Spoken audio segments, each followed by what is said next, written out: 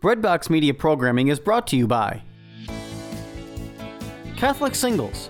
Every day, hundreds of Catholic singles join CatholicSingles.com for faith, fellowship, and love. Breadbox Media listeners get 20% off by using the promo code BREADBOX when they register. Come be our next success story at CatholicSingles.com. Looking for a way to build daily prayer discipline? Seen the rise in mindfulness meditation, but not sure if it is possible to meditate in a way that's consistent with your Catholic faith? Just looking for a way to breathe new life into your existing prayer routine? No matter what you're looking for, Hallow is here to help. Hallow is a Catholic prayer and meditation app that helps users deepen their relationship with God through audio-guided contemplative prayer sessions. From meditations on the daily gospel to the rosary to daily examines, Hallow has something for everyone. Hallow is the #1 Catholic app in the U.S. It is free to download and has permanently free content, but you can also check out all of the premium sessions for 30 days, risk-free, by signing up at www.hallow.app/breadbox.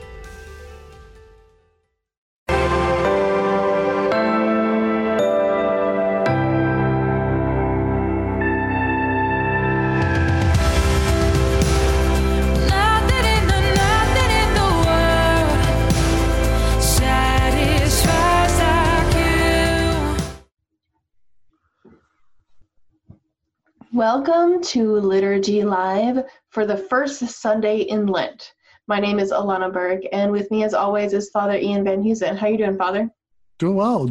Good to see everybody. I am pumped for Lent. Let me tell you, I was talking with Alana about it. This last week, my homily was dig deep. Like, I'm sick of wimpy Catholicism. No wimps here. Alana's not a wimp. I'm not a wimp. I don't believe you guys are wimps either. We're gonna rock this Lent. Now I want to say though, I got people motivated this last weekend, and now I think what I got to do this week in the conversation, especially my homily, I got to work it in somehow, and I'll always find a way. Is the sweet spot of suffering? We've talked about this before. Sweet spot of discomfort. So what's the idea of sweet spot? Like, let's flesh that out for a second. So sweet spot is you don't kill things. Like, you don't go too hard and you don't go too soft. So I always use the image of a soccer ball. So one of the things I had to do when I played soccer in high school was the goalie wasn't very good at kicking goal kicks, and I could kick the ball about 3/4 of the field. And so I had a pretty good kick that I could aim it pretty well. And if I tried to kill the ball when I was kicking, I would overdo it and I would lose control and it would just fly off. It wouldn't go that far. And of course, if you hit it too soft, it's not going to go anywhere. So what you want to do is you want to find that sweet spot where you're hitting it with pace, but you're not killing it, and you just have that good flow, and you just kind of, and that's what we want to get into this Lent. I was talking with one of the missionaries who did the Fiat 90 or whatever, and she said when she did it last Lent, she felt it was just too much, that she was mean and nasty all the time. And my last week's homily, I kind of challenged people. That's part of the point. But I would say we got to find the sweet spot. And each one of us has to do that discernment. I do tons of intense fasting. Maybe I'll talk a little bit about what I'm going to do, give you guys some ideas. But I've been building up to this for years. I've been fasting pretty continuously since I was 23, doing intense fasts every Lent and other times of the year. For about 10 years, I fasted every Friday for 24 hours where I would go without eating. I haven't done that as much as a Dawson priest because I tend to be eating a lot of meals with people on Friday. But for 10 years, I was fasting at least once a week, every week. And then during Lent, turning it up a notch. This last Lent I turned it way up and it was great. And now I want to kind of see if I can do more. Yeah, or at least match. Yeah. Like, keep it consistent. I think consistency is a good, No, I want to beat the record. I'm in competition. Well, competition, I was actually thinking about this. I was thinking of going on a live video today. Competition can be a good thing. So I'm really fortunate right now. I have Father Michael Schutz down the street. He's a guy I was in seminary with, and he's a younger guy. And he's motivating me to be a little bit more on the ball. because I kind of started to grow a little lukewarm. I didn't have anybody around me that was really challenging me. And so he comes in, he visits the school for our parish, and everybody's like, oh, we never see a priest. I'm like, oh man, crap. I gotta step up my game now. Like this young guy's showing me up, but I liked it. You know? Yeah. And I'll talk to him. He's like, yeah, I just got back from the gym. I'm like, dang it. You go to the gym. Like, I just prayed the liturgy of the hours. Dang it. I need to, you know? Yeah. Yeah. And all these things that you should be doing, and not that you don't do any of them, but it really does help with accountability. So to not necessarily that you have to do these things on your own. It's not about being like, like not being a wimp on your own. It's really about having that community that you can have accountability with and challenge each other. Yeah. Say, hey, I did this today, and be like, oh yeah, I need to do that. We actually have a group that does that, and we have an app called Slack, and we have like prayer check-in. Cool. Like, yep, did our morning offering, and sometimes it's like, ooh, it's almost noon. I should probably do my morning offering. You know what I mean? But it's helped me. Only in the last few months it's helped. Really make sure I'm focused, and then we can remind each other even with our updates. Like, oh yeah, I need to do that. So I agree that really. Well, imagine, and I got it. I got the tie-in with the gospel now. So Jesus probably told his apostles a little bit. They heard about the fasting for 40 days, and they heard about his other fasting, and they were like, "Oh dang! Like he's the real deal." Like they're probably more motivated. Like, man, he's hardcore. The hardest chorist. The hardest of the hardcore. Yep. Yeah, and the other guys were like, "Man, he's the real deal, man." Yep. He doesn't play around. But let's jump into the first. But that's probably there's probably a little bit of a competition thing. I mean, you never think about it with the apostles, but they probably at first, because I mean, naturally, guys, you get them in a group and they want to take the leader down. They want to be. Well, I think that's clear when we look at James and John. Yeah. And they have their, they're all arguing who's going to be first. We do see that. We do see that. So that's just men in general. It's like we get together, we compete together, and Jesus doesn't say like, "How dare you guys? You need to be more like women." He says like, compete in the right ways. Yeah. All right, now let's get into the first reading. So because it's long, we got to get through three long readings. So, all right, from Genesis. The Lord God formed man out of the clay of the ground and blew into his nostrils the breath of life. And so man became a living being. Then the Lord God planted a garden in Eden in the east and placed there the man whom he had formed. Out of the ground the Lord God made various trees grow that were delightful to look at and good for food, with the tree of life in the middle of the garden and the tree of the knowledge of good and evil. Now the serpent was the most cunning of all animals that the Lord God had made. The serpent asked the woman, "Did God really tell you not to eat from any of the trees in the garden?" The woman answered the serpent, "We may eat the fruit of the trees in the garden. It is only about the fruit of the tree in the middle of the garden that God said, 'You shall not eat it or even touch it, lest you die.'" But the serpent said to the woman, "You certainly will not die. No, God knows well that the moment you eat of it, your eyes will be opened and you will be like gods, who know what is good and what is evil." The woman saw that the tree was good for food, pleasing to the eyes, and desirable for gaining wisdom. So she took some of its fruit and ate it. And she also gave some to her husband, who was with her, and he ate it. Then the eyes of both of them were opened, and they realized that they were naked. So they sewed fig leaves together and made loincloths for themselves. Okay, so this particular reading is actually two sections of two different chapters of Genesis. So there's a lot cut out of like the creation of Eve and the actual directives from God to Adam about not eating. So I just want to be clear that there's a little bit missing in this, but it really is focused on the creation of the garden, this particular trees, and then the sin of Adam and Eve. Yeah. So, this idea of the serpent lying, like that. So God says you'll die. You'll die if you partake of it. And of course, they do suffer death eventually. But it's like it's not that immediate thing. I thought about that. That's one of the challenges with working with young people, like working with college students especially, is they don't see the immediate consequences of bad decisions, right? So like there are probably a group of guys right now, and most likely guys, who are, they're partying it up, they're sleeping around, and for the most part, they might feel satisfied with their existence.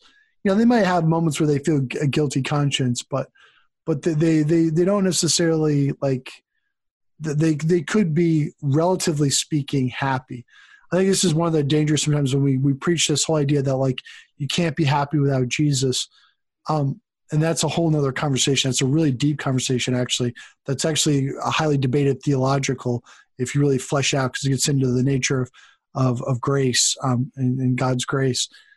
But I tend to believe the Thomistic position, which is there's a certain amount of natural happiness people can have, but it's fleeting and it's passing. So like it's not hard for a 19-year-old who's in relatively good health, if they're making bad decisions, those bad decisions might not have a huge impact on them in the here and now, but they're going to affect them more later on. And I think even in the study I've been doing, it's very clear that it's a spiritual death immediately, and then eventually a bodily death, a physical death. So there is a death, but it's just not one that they necessarily perceive in the way of death, in that thought. Yeah, I think that's right. So then it does make that a little bit more confusing. And sometimes, in the way I think of it, sometimes I feel like if you break the laws, then you can feel it, right? So if you jump off a building, you will feel the law of gravity, right? You can't necessarily, like the law of gravity will break you if you try to break it in certain ways, in ways that are destructive. And also in the spiritual realm, I feel like even though we don't see it or can't feel it immediately, like we don't necessarily break those laws break us. You know what I mean? Like we are not following the rules or going against, not being obedient to the Lord in the ways that we should, but it really hurts us. It doesn't hurt God. You know what I mean? It's like jumping out off of a building without anything. It's breaking the rules, but it really does damage, but it's just damage we can't see right away. It's damage that in the long term, it really flushes out. Oh yeah, no, absolutely. Absolutely. And I would say, yeah, no, absolutely. And I think, I'm trying to think if I should take this into the nature of grace conversation, which I don't know if we should. Let's go into temptations because there's a lot about temptation. So she looks at it and she sees that it's beautiful and it's good to eat and it's good for wisdom. So it's the three big temptations, and that's what we're going to be getting into the gospel. So I'm going to keep that in there. So it's good to eat. So the passions, it's a really temptation of the passions. It's beautiful to look at, so the vanity and how things appear on the outside, and good for wisdom. So pridefulness and wanting to know more than. That's cool. I never heard that before. That's actually a cool insight. I did not make it up. And let's flesh out all of this. Let's start off with the first one, passions. Okay. Just one of the things I've been realizing, it's clear in my mind because I didn't actually learn it as explicitly in seminary, but I went back and learned it. Thomistic is a basic Thomistic, which I would say, this is a little bit controversial among theologians. I would say the best way to read scripture and the best way to read the tradition is through St. Thomas Aquinas. He synthesized everything and puts it together, and that really after him, referencing him, and then going back and reading the scripture through his eyes is the best way to do it. Of course, there's a lot of people who disagree with me on that. But in his system, the passions, the emotions are tied with the body, which actually a lot of modern psychologists, the mindfulness stuff, they talk about that the emotions are tied to the body. And so, when your feelings and your emotions are tied with your sensible, and they're kind of a little bit lower. Not that we want to say that we want to ignore them or repress them, but they're more tied with our animal instincts and things like that. And in a certain sense, this is why people say, well, animals have feelings, therefore we should like be nicer to them. But really, everything that has locomotion has some analogous sense of feeling, because the basic way the feelings work is good emotions, positive emotions attract us towards that which we perceive as good. Negative emotions reject evil. So the negative emotions are there to, the fight or flight mechanism to flee or to fight against evil. Right. And that's kind of a little bit of an integration of modern psychology with a little bit of Thomistic. Right. And it's about, and all of the other trees in the beginning, the first part of the reading, were good. They were good for food and delightful to look at. So it's not like she wasn't surrounded by beauty and food and things, that were good. But she looked at it and said, okay, well, these are things, this looks kind of like what we've been given, but there's an extra, there's that extra wisdom. Well, maybe there's even something in that a lot of times, one of the ways we're fooled in temptation, we experience that by which we were being tempted as positive. It's a good feeling, right? I think this is something that we often have to grapple with. And actually, I've dealt with some cases with folks with mental illnesses where they struggle with this. Is if I'm lusting after somebody, that's a good feeling, right? It feels good, right. Like physically, right? If I'm gluttonous, the sensation feels good, right? And like feeling that momentary love. Satisfaction. Yeah, and it's a love. Right. It's a form of love. It's an animal kind of love, but it's a love. Is there a comment or something? You're looking. Yeah. That's okay. Okay. Let's just finish this real quick, this conversation, because it's important, because then it's really a twisting of what we are really desiring and what what's really created for us, right? Yeah. It's really okay, we see these things and these things seem good, like these other things that God has given us, right? Mm-hmm. And so, okay, well, it's good. Oh, and there's wisdom, wisdom to be gained from this. Yeah. And to her, she is being, tricked or, tempted into disobeying. So this is like disobeying God's word. Mm-hmm. There's nothing else but him who said, you may not eat of this. There's no other, warning. Yeah. And Adam, who's with her, doesn't stop her. Yeah. He lets her do it, and then he does it. So. Absolutely. And I think the big thing with that is when you're tempted, so a lot of times I think people, they tend to think of struggles as negative emotions, but it's positive. It's a positive emotion you're experiencing, and so the big thing is you got to educate your love. You got to educate your instincts, like that. You can't procreate with anybody because you're in a relationship, or you're waiting a relationship, or whatever it might be. But that's the biggest challenge with young people is their emotions hijack their reason. And sometimes we're not going to understand. Some things might look good, and we're told that they're bad. Yeah. And that we have to believe and trust in God not to do those things. Yeah. Because our understanding isn't perfect. Exactly. And sometimes the things that we do, even though we're told that they're bad, and we just don't understand, so we're like, well, I want that, and that looks good, so I'm going to take that. Mm-hmm. It does do us damage, and it does do us harm. So I think that's really interesting, because I know that's like for my own personal teenage years of not understanding, people say this, but I don't understand, so I didn't follow that, and I fell away, and prodigal child, story for myself, but it really does it's really the obedience to, even if you don't understand, Mm-hmm. the obedience of God is like way more important than we can even like wrap our brains around in the most part. Yeah.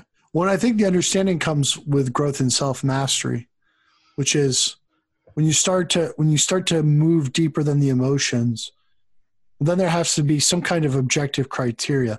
It's like if what I feel is not always true and good, what's the deeper criteria? And that's like where you have revelation and stuff like that. You have how has God revealed himself. Right. And also just as humans, we have to first obey so that then we can learn. Yeah. Even as children, like children first have to obey in the classrooms so that they can be able to focus and learn. If they're not obeying, they're not going to learn. And it's almost simplistic in that, in explaining it, but sometimes that's the way the Lord works, and we make it difficult. We make it complicated. Yeah. And really we need to obey. And, this will come back up in the gospel, the obedience of Christ. But we need to obey these certain things, Go ahead. Just because it doesn't make sense, just because maybe we don't have the process to reason it at this moment. Yeah. And that's what I'd say is adding a slight nuance, because that word obedience, a lot of times people just, they don't like it. Yeah. But I mean, it's just like, it sounds like a totalitarian government or something. There's absolutely obedience. It's really trust, right? So like if you're a basketball, like let's say you're in 8th grade and you have a relationship with a coach, the coach is trying to teach you how to shoot the basketball right. You don't question everything about the mechanics. You trust. You don't, and if you're not coachable, obviously that's going to be a huge problem. Not everybody trusts. That's the big thing is that lack of trust. Because I've dealt with there's a few people I'm working with that they have a profound and radical skepticism. There's this one person I'm working with, really nice guy, great guy, but he has a profound skepticism. And I was talking to him about tradition, and I was like, well, and he was like, his view is that nothing can be accepted that comes from the church, because it's just a couple of guys sitting in a room and agreeing on something. It was an interesting radical doubt.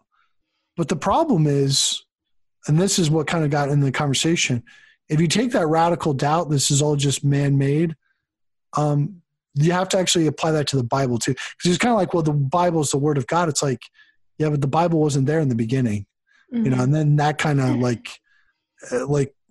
which is, I think, sometimes where Protestantism starts to fall apart. Because for good, I mean, I told him, I was like, there was debate about the Bible for the first 200, 300 years. Yeah. It wasn't clearly defined what the Bible would be. When there's clear, and then he would be like, well, why aren't the Gnostic texts? And it's like, well, because the church had decided. It's like, oh, you mean a group of people gotten together in a room? And it's like, well, I mean, you could take that view, but that's not what we generally believe. But yeah, but it's interesting, that radical, yeah, I think it's trust, but also using your will to act on that trust. So obedience is not just trusting that God has goodwill for me, but acting upon that trust. And how we can trust in God, but also not act necessarily in that way. So it really, I think, combines the trust and knowing that we are loved. Because maybe it's just he doesn't know that he's loved and trust that God works in the way that he does through humanity. Yeah, absolutely. So, well, and I think what you're getting at, I mean, you're saying, making this distinction between trust and obedience, that is, all kinds of people will hold all kinds of ideas to be true, but that doesn't necessarily mean it's integrated into how they live. Right. So there's all kinds of people who say, I trust God, but on a practical level, it doesn't permeate what they do. It's not, I like that word. Dr. Greg Bottaro has been using the word a lot, and me and him discussed it a bit a while back. Integrated. I really like that. Because it makes sense. You can study theology, but it's not integrated. You can know a lot of information or ideas. You could be an expert on discernment of spirits, but be terrible at how is God speaking to me? Right. Um, Yeah, and there's a difference between, you know, being able to discern God's will and then discernment of spirits. So it's two different things. Yeah. You know, and they all work together, but yeah, so it's kind of two different Yeah. areas to talk about. Yeah. But I think for me, integration is like sanctification. It's like the more integrated we are, the more we're able to live with Christ in us, you know, and work through him. And that's part of our sanctification. Yeah. That's the word that I would use like as a synonym, I guess, to. Yeah. Yeah, no, you're right. You're right. I mean, I think there's a bunch of analogous terms. I think each one of them expresses integrated might be a little bit more from the like a psychological view, sanctification more scriptural, deification, transformation, right, divinization. but all in the same. You know, there's a real change. Yeah. There's a real change. It's not just emotional. It's not just intellectual. There's an actual change that happens. But let's get into some comments. Yeah, we'll shoot. Yeah. Ryan Fisher says, heck, adults don't see the consequences of bad decisions a lot of times. And he has a wavy hand emoji and he says, over here. Yeah, me too. Father Vitalis says, thanks, Father Ian, for that insight on competing with yourself to be a better person spiritually. Fast more. It helps a lot in self-discipline and spiritual growth. Absolutely. Where's he from again? He's not from America, right? He's from Nigeria. Oh, cool. Yeah. You know, it's so funny. I was talking with our sacristan. He's from his family's Filipino. He's like, yeah. He's like, when I came to America from the Philippines, I was like, they don't fast here. He was like, see, in Nigeria, he might be like, what, you know, he might be like kind of scratching his head, like, why is he going on about fasting? Because he may not realize is that in America, we've been this whole don't fast from food, fast from being a mean person. Have you heard those homilies? Yeah. Okay, I didn't trigger you. You triggered yourself. Yeah. So angry right now. Yeah. So yeah, it's a problem, and we're working on fixing it. And then he says, Father Vitalis says, "Happy birthday, Alana. May God continue to bless you and your family." Thank you. Oh, that's right. We forgot to mention it's your birthday. I meant to mention on air. So everybody, it's Alana's birthday. He is now 26. You're funny. Ryan Fisher says, we talked about this reading this past weekend at a men's conference I attended. The man had the chance to step up and remind the woman about God's command as they were tempted by the serpent, but just stood there, probably with his arms folded like us men do. And then he had the chance to step up again when she offered him the fruit, and he just took it. As men, it is time we step up and be the spiritual leaders we are called to be in our families, parishes, etc. But often we just stand there, like Adam, and let the ways of the world lead the way. Yeah. Or let the women take over. Come on. That's part of the problem. That's a lot of the homilies last year from a really good priest this summer at summer camp, family camp. It was a lot about like, okay, sometimes when men don't take over, the women will, fill that void. And, sometimes it's just we're led astray because the men are supposed to be the lead, it's supposed to be the head of the family, head of the spiritually. And we can, us women, we'll just do it. In parts of the country. I know. Not so much in San Francisco, but but sometimes, that's our temptation as women is to just take over. We're like, I think you're not doing it right. Fine, I'll do it. Yeah. And what I've generally experienced is two extremes that are highly problematic. And this is where people freak out when they hear this is abusive men, normally narcissists, sociopath men will use this whole obedience and I'm over as basically an excuse to manipulate women. And of course, the irony, of course, it's always like immoral too. I mean, it's like they picked one part of the Bible and like ignored the rest. Mm-hmm. And then of course those same men are not obedient to authority either.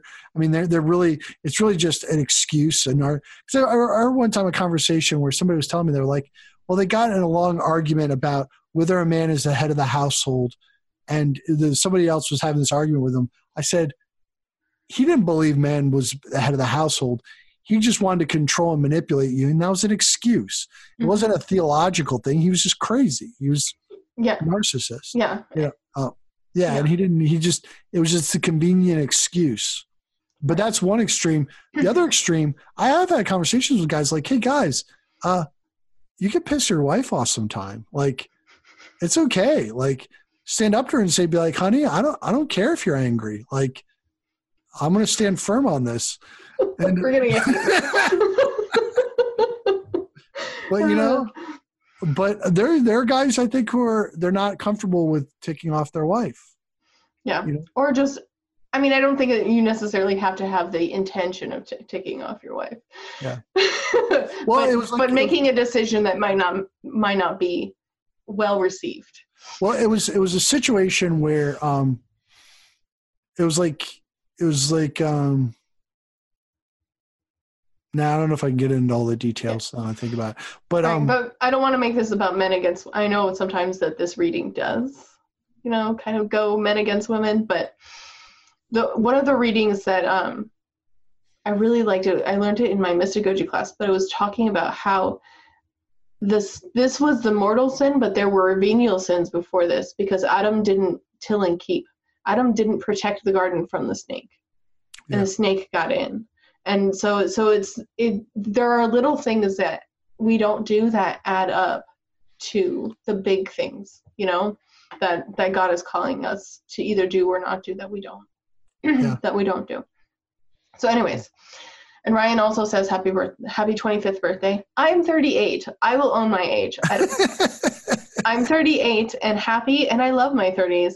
And people who are afraid of your 30s, don't worry about it. By the way, it's about to be 40s. I know. And you know what? I'm going to rock 40s too, so it's going to be great. I have no stress about age. I feel like that's freedom right there. I agree. I have no desire to be 18 again. I have no desire to be in 20s again. Yeah. I'm much happier now.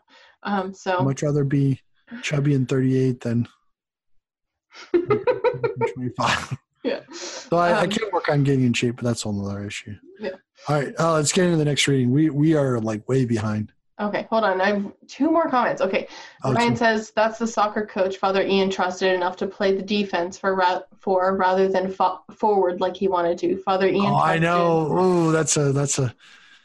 And was obedient rather than getting what he wanted. Sports analogy. I wasn't even completely obedient. I would come up a lot and score goals. A work in progress. And the coach sat me down for the playoffs. He's like, "Look, you need to just play defense. You can't play offense." Oh, you're so funny. And Cecilia says, "Happy birthday, Alana." Thank you, Cecilia. Okay, do you want to go through the second reading, or do you want to skip to the gospel? Yeah, let's just skip to the gospel. Okay. Because otherwise, we're really not going to. I mean, and we really need to start. Doing the gospels more. Okay, so the Gospel of Matthew. At that time, Jesus was led by the Spirit into the desert to be tempted by the devil. He fasted for 40 days and 40 nights, and afterwards he was hungry. The tempter approached him and said to him, "If you are the Son of God, command that these stones become loaves of bread." He said in reply, "It is written, one does not live on bread alone, but on every word that comes forth from the mouth of God." Then the devil took him to the holy city and made him stand on the parapet of the temple and said to him, "If you are the Son of God, throw yourself down. For it is written, he will command his angels concerning you, and with their hands they will support you, lest you dash your foot against a stone." Jesus answered him, "Again it is written, you shall not put the Lord your God to the test." Then the devil took him up on a very high mountain and showed him all the kingdoms of the world in their magnificence. And he said to them, "All these I shall give to you, if you prostrate yourself and worship me." At this Jesus said to him, "Get away, Satan. It is written, the Lord your God shall you worship, and him alone shall you serve." Then the devil left him, and behold, angels came and ministered to him. Cool. Okay. So there's 3 different temptations here. Mm-hmm. Temptation to his lower need of eating, the passions, right? being able to feed yourself, the temptation of vanity, and the temptation of pride. Mm-hmm. Like getting all of the kingdoms without having to go through the suffering that was. Yeah. I like how you lined up with the first reading. Remind me again, what was the first? And the first reading is the threefold. It was good to eat. And then what was the second? Good to look at. Good to look at, and then good for wisdom. Good for wisdom. Mm-hmm. Good to look at. Like so vanity. Yeah. So. And we don't have to look at this. Another way to interpret this, probably a more popular way, is also the 40 days in the desert for Jesus is a recapitulation, a bringing together and a healing of the 40 days of Israel and how they sinned. Their temptations were healed and redone by and it's the obedience of Christ. Yeah, 40 years. Right, 40 days for Jesus, 40 years for absolutely for Israel. So there's different ways to look at this reading. I just like being able to look at it from the different perspectives and because if you look at it from like the base passions and vanity and pride, we can apply them to ourselves a little bit easier. I think the transition is a little bit easier to apply. Like, what do I get tempted to when it comes to my passion, like the base passions? What do I get tempted to when it comes to my vanity? What do I get tempted to when it comes to like intellectual pride and not wanting to suffer in order to get the things that I want or the things that are for me, So that makes sense. Yeah, one idea I had when we were kind of talking, you're talking about the recapitulation idea. Do we believe that our fasting and prayer can transform our families and our organizations primarily? And I realized this as a priest, so I don't talk a lot about liturgical reform, and for various reasons, but I have started to disagree with a lot of traditional leaning folks.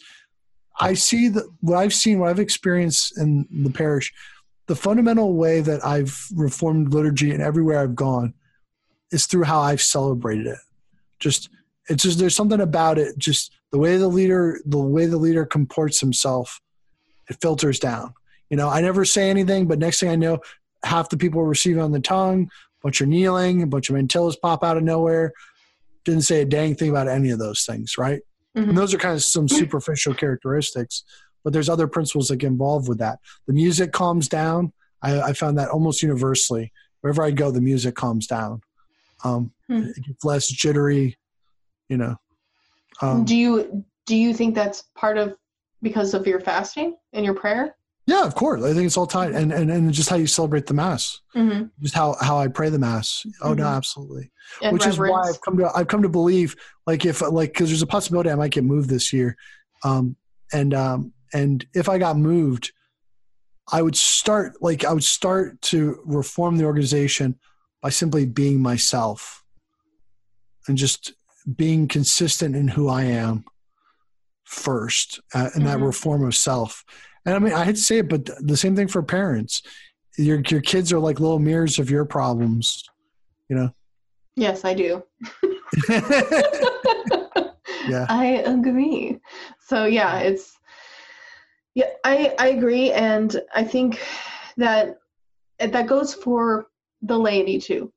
That once we act well in terms of liturgy, in terms of our life, in terms of our work, and how if we do bring prayer and fasting into our own lives, like just try it to see what fruits will come from a period of fasting, especially for Lent. Like, what if you do this with intention of just being able to be a better, more integrated Catholic, and then see how that affects other people, because it is a ripple effect. Like your kids will notice something different, your husband or wife will notice something different, and then the people you work with outside of your family will notice something different. And pay attention to the fruit, because on the surface you may think that you're doing what we're describing, But then there's bitterness, there's ugliness, there's criticalness. Like you got to pay attention to that fruit. Right. Where, you know, like let's say something that's really popular with young women to wear mantilla. Okay. If you wear it and you do so in a way that other women feel inspired, and you just find that you're being more prayerful and that there's a joy and there's the fruits of the Holy Spirit, by all means. But if it's getting weird and rigid, I'm not saying the mantilla is bad or good one way or the other, but like you got to check yourself a little bit. Right. It's not just about the experience. Yeah. And I think, you know, if you want to try it, I think that's great. Just to also like internally, like, is this something that's helping you pray, or are you worried about it? You know what I mean? That's like, are you, like last week you were talking about, like, are you joining in contemplation in the Mass? Yeah. You know what I mean? Like, that's really, I really liked that point, you know, that we need to really work on, like, being connected to God, like the will to unity in the Mass, in the liturgy. And it's not always about this. I mean, this can help, you know, Yeah. but it's not the end. You know, Yeah. The end is union with Christ. The end is communion with the Lord. And that's just a means, possibly. So, which is something because I've seen liberal parishes that are doing terrible, where a liberal priest sinks a liberal parish, or a liberal priest sinks a moderate parish, or just like a middle of the road parish. I've seen a liberal priest who's led to the flourishing of a parish. So where things are going really well. Now, granted, they may not accept the fullness of the faith. We'll set that aside for right now, present conversation. I've seen a traditional priest sink a parish. I've seen a traditional priest lead to a revival of a parish. And a lot of it, I would say, is the interior quality of listening to the voice of the shepherd. Even some of those liberal priests who led to the flourishing, I think they were misguided, profoundly misguided, but I would not doubt their intentions as much. I think they were genuinely trying to follow Jesus Christ. And maybe they just had some bad formation, but they were genuinely, like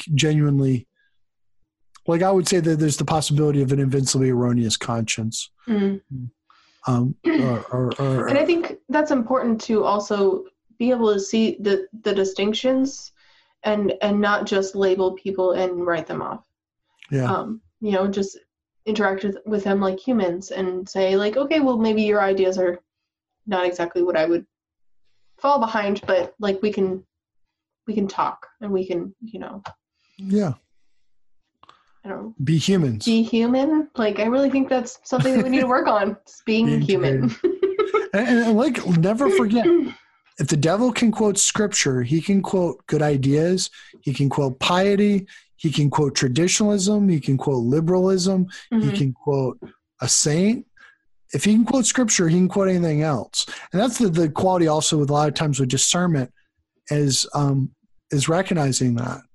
Right. That's where people, because I've seen traditional folks who are being led into contemplation. I've experienced traditional folks who are being led astray by the devil. I've experienced liberal folks who are being led into contemplation, and liberal folks who are being led astray by the devil.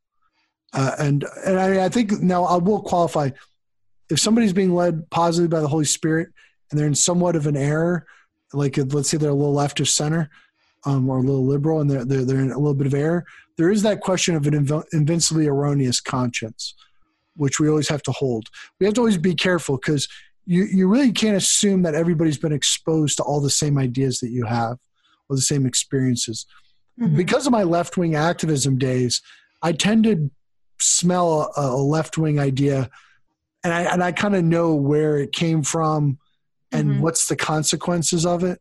But like, if you're raised in an environment where you're not really taught the roots of things, I experience this a lot. There's a group I'm involved with called Catholic Creatives, and a lot of the young Catholics, and even some of the speakers, are really picking up on like LGBTQ type issues and race issues, and they're kind of adopting a lot of left-wing ideas, but they're not reading the primary sources.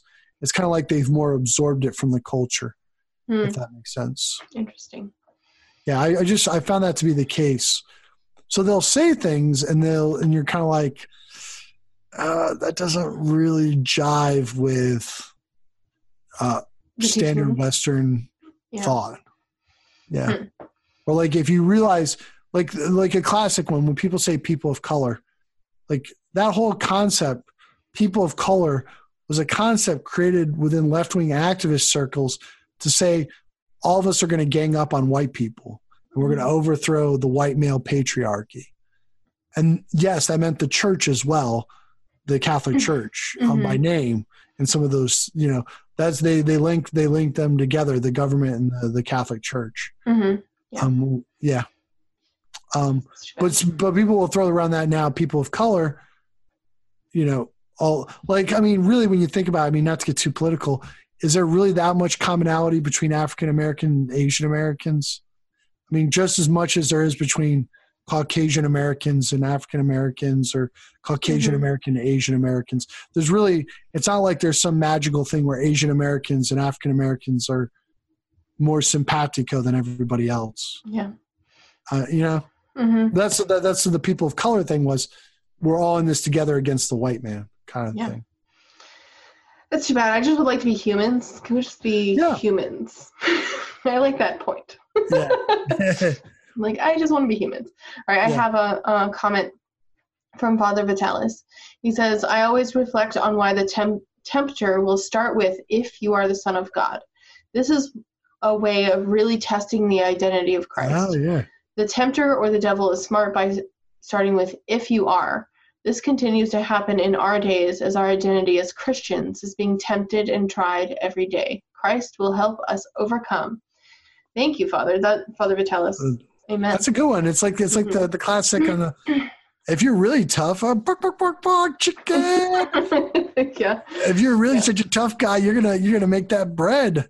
You're gonna jump off that building, huh? How do you like them apples, tough guy? Yeah. So it's interesting also the way that the devil leads, like the way he leads the three temptations, because the first one, when we see stones in the desert, we don't necessarily think bread. When it comes to salvation history, when we see a stone in the desert, we think the stone which Moses struck for the water, right? That's a good point. The water of the Spirit. That's a good one. So it's interesting that he brings that to bread, but it's still like a base need. Yeah. A base need, and it says, but it really brings out to the scriptural that Christ, he doesn't say anything scriptural first, the devil, and then Christ replies to scripture, and then the devil starts with scripture, and then a twisted scripture, frames it as, oh, you should do this because this is what scripture says, right? And then and then Christ responds with scripture, and then he attacks his mission to rule, all of the king, to be the king. He's Christ the King.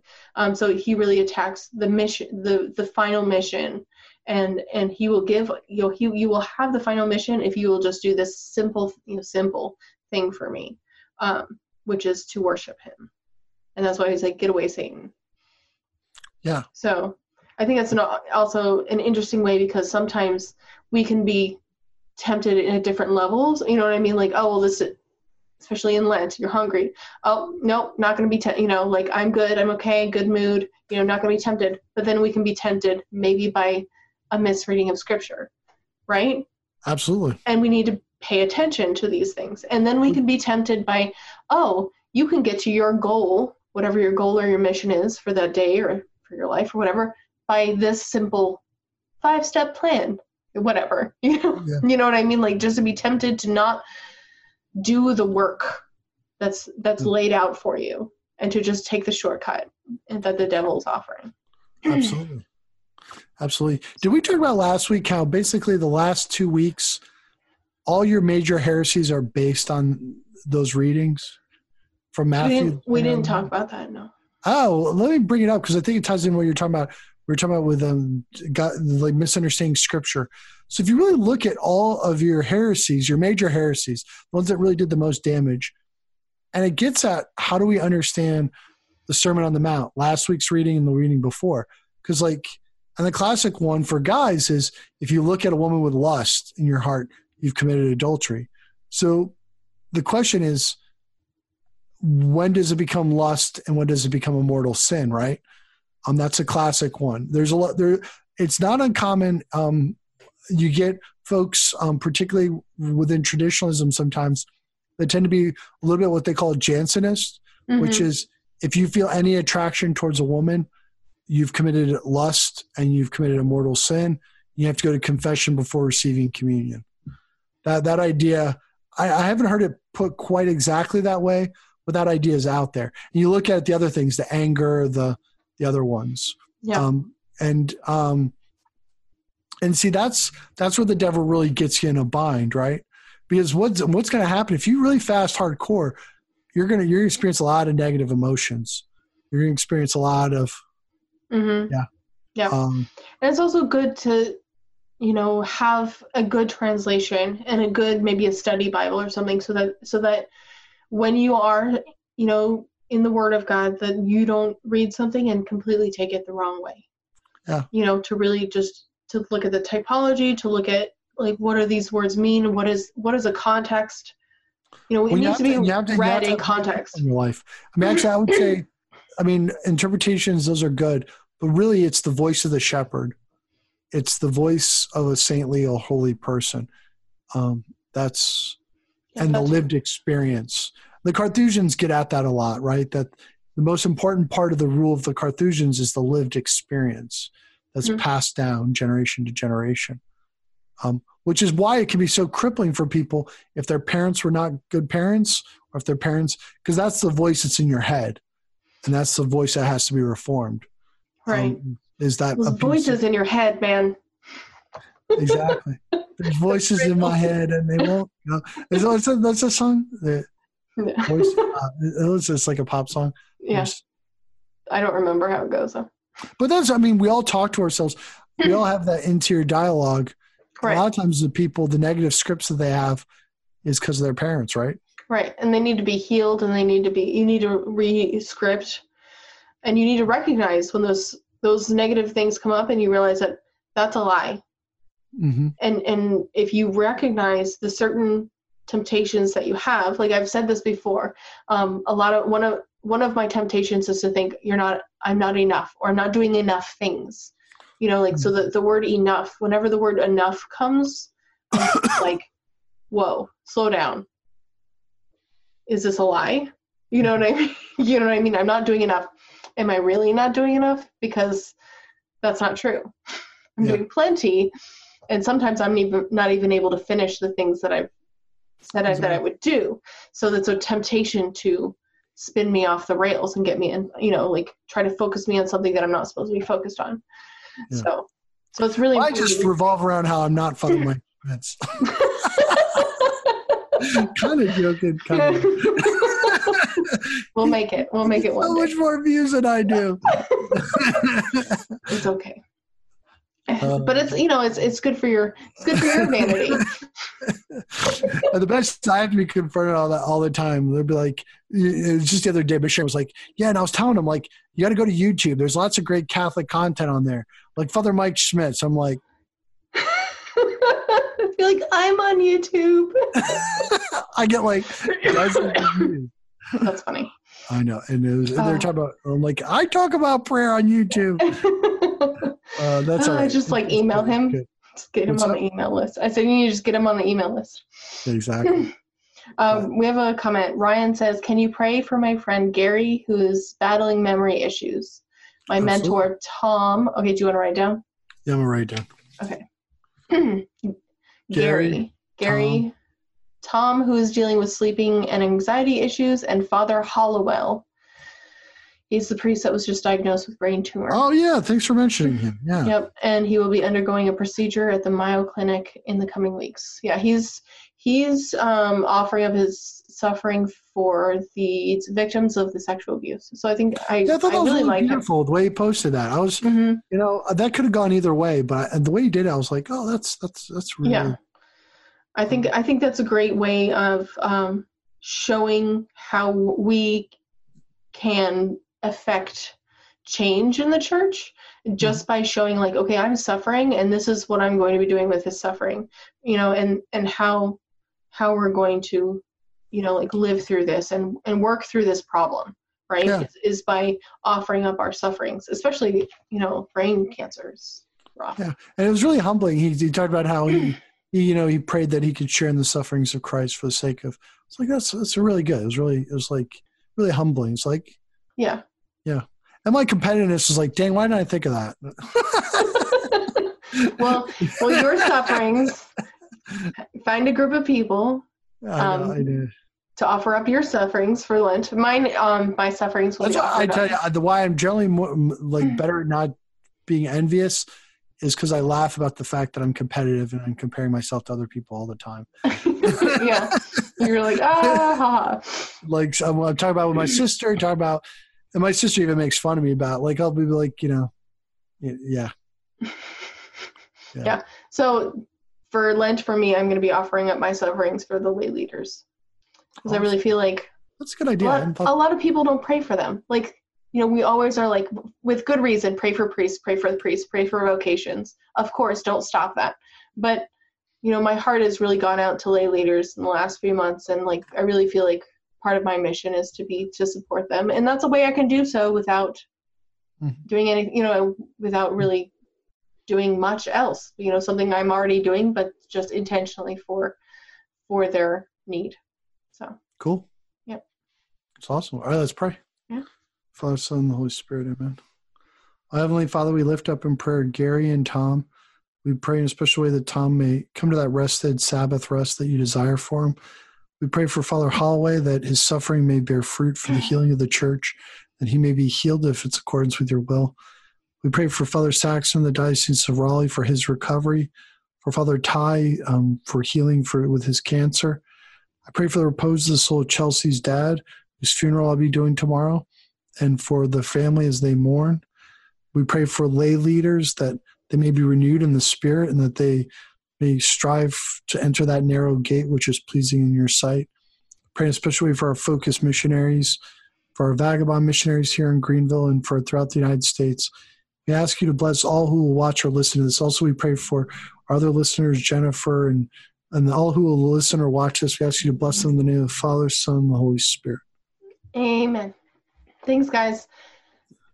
Have a good week. You too. So take me to the fountain that I seek. It's welling up, it's welling up in me.